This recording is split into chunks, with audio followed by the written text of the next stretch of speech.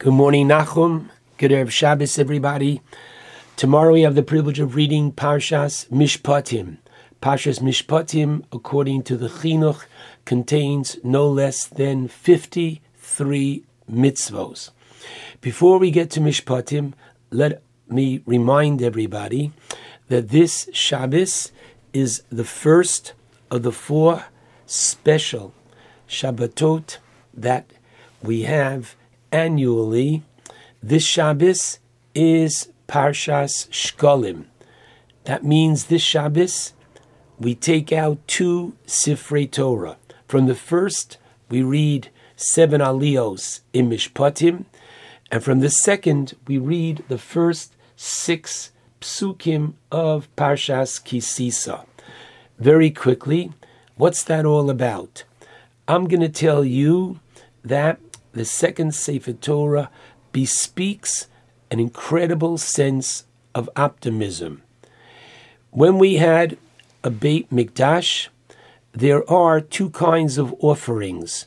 There are korbanos offerings that an individual brings, and then there are offerings that are korbanos tzibur, that are communal offerings, meaning one offering is brought on behalf of the entire nation. Regarding these offerings, communal offerings, no individual could donate and give the money for that offering. Rather, the monies came from the entire nation.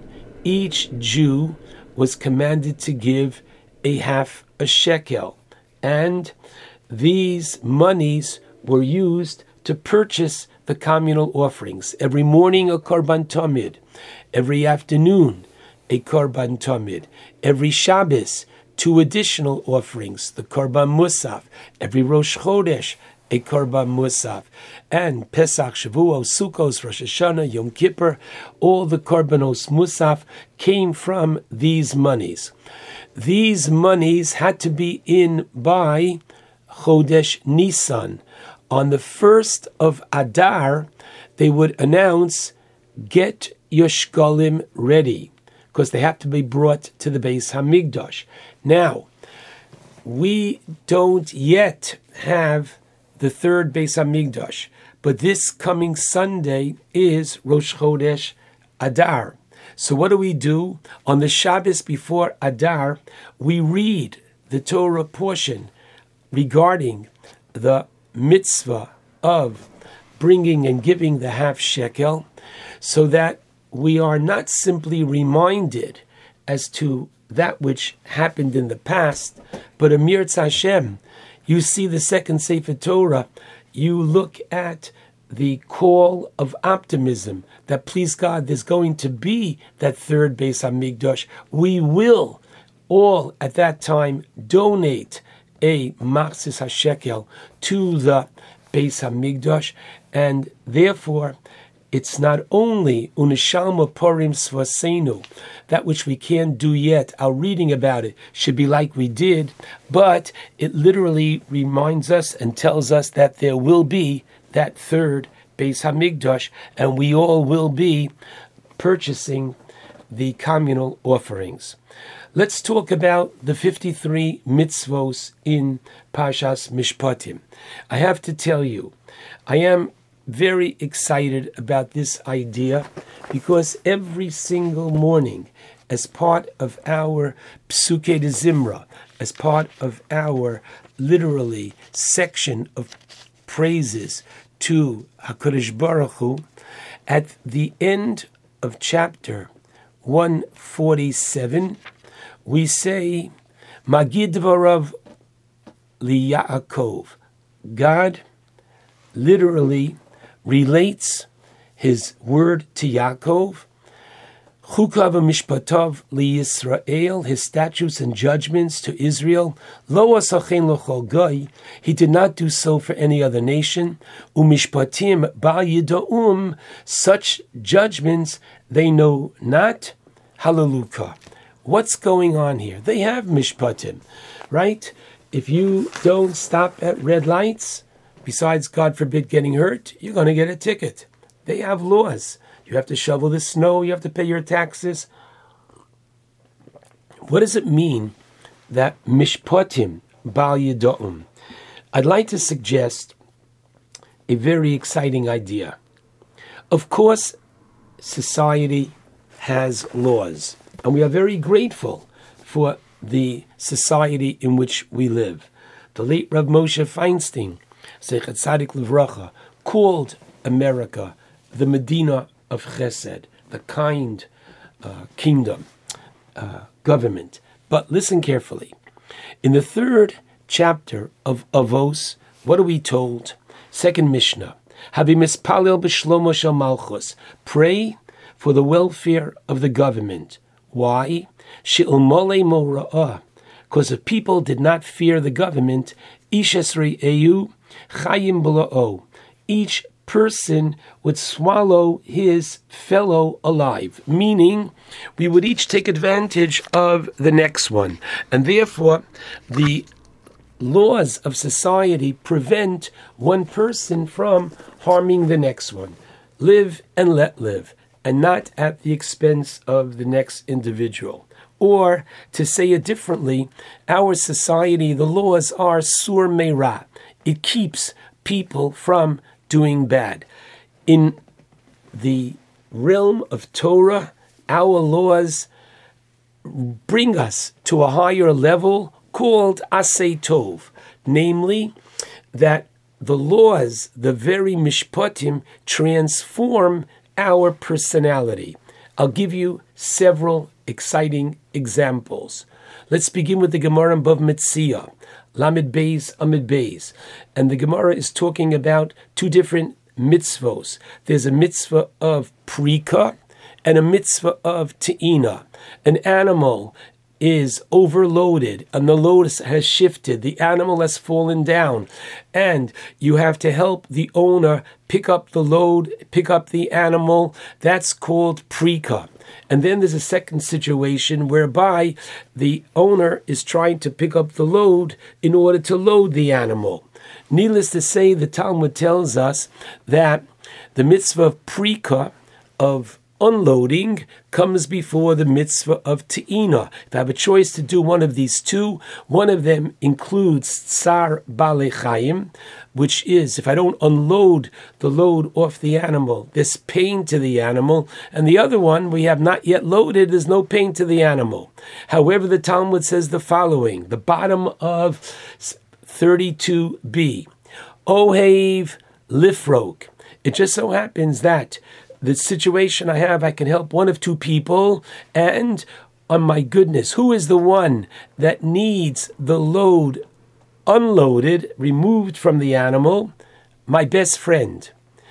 However, my sone, the one that I don't say Good Shabbos to, I can't use the H word of H-A-T-E, but the person that I don't like, he needs his animal loaded. So which one should come first? You know the answer. No, you don't. The Talmud says that you go to the sone.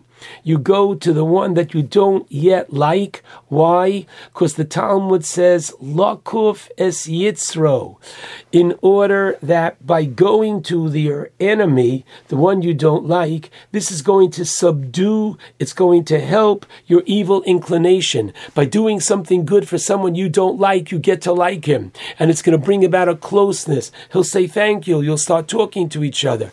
Amazing.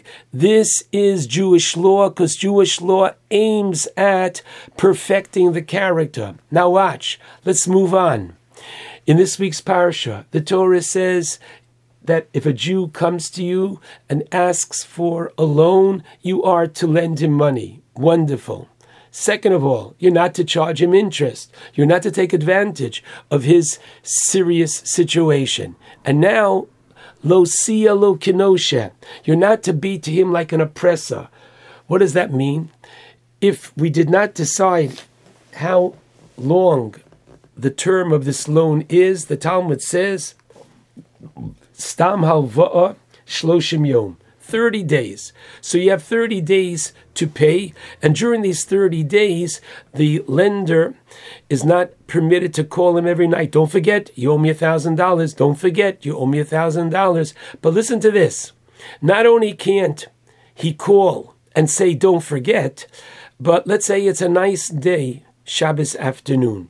After your cholent, you want to take a walk. You can walk on any street in town, but you can't walk on the street where the borrower lives. You want to know why? He's sitting outside on his porch. He's going to see you walking by on Shabbos, and he's going to say, aha, the reason why he's walking by my house on Shabbos is to remind me that I owe him the money. Amazing. You have to have such sensitivity for the one that you did the favor for. This is our Torah. Welcome to Judaism. You should be so proud thereof. The whole concept of Hashavas Aveda, that you find the lost object. So we don't say finders keepers and what? Losers weepers. But we say you've got to take the time and the effort and return it to your brother. My who? My what? Yes, the Torah creates through these laws a sense of true brotherhood, one to the next. This week's parsha, it begins with the Eved Ivri. Now listen carefully. What have we got? I have to tell you, this is such a powerful law, so misunderstood. People say, why does the Torah begin with slavery? It does not. Listen carefully. We have, unfortunately, one Jew who stole from another. Okay, let's even say he stole $50,000. And he runs to Atlantic City and he says, I'm going to win in the slot machines, and the first $50,000 is going to go to the person whom I stole, and the rest I'll be able to pay my bills. Unfortunately, his luck doesn't go that way. He loses all the $50,000. Now, in this country, the police come, they arrest him, they put him in jail. Now what? I can tell you, unfortunately, I have visited Jews in jail, and I can tell you that there's almost none rehabilitation in jail. And so the person from whom you stole the money, he doesn't get his money. And you enter jail an amateur thief. Who are you with in jail? You're only with professionals. They'll say to you, fool, why'd you do it this way? You should have done it differently and better. What does the Torah law say? Torah law says, listen carefully, that a Jew buys you. What does that mean, he buys you, in quotation marks? No, he owns the right to your services. You don't do floors, you don't do windows. What do? Whatever you can do. You have a driver's license, you can drive a taxi.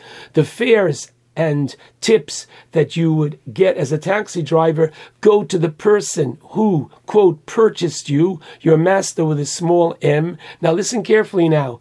And you live in his home. By living in his home, listen carefully, you're going to see how nicely he speaks to his wife, how nicely he speaks to his children. You will become rehabilitated through and by living in his home.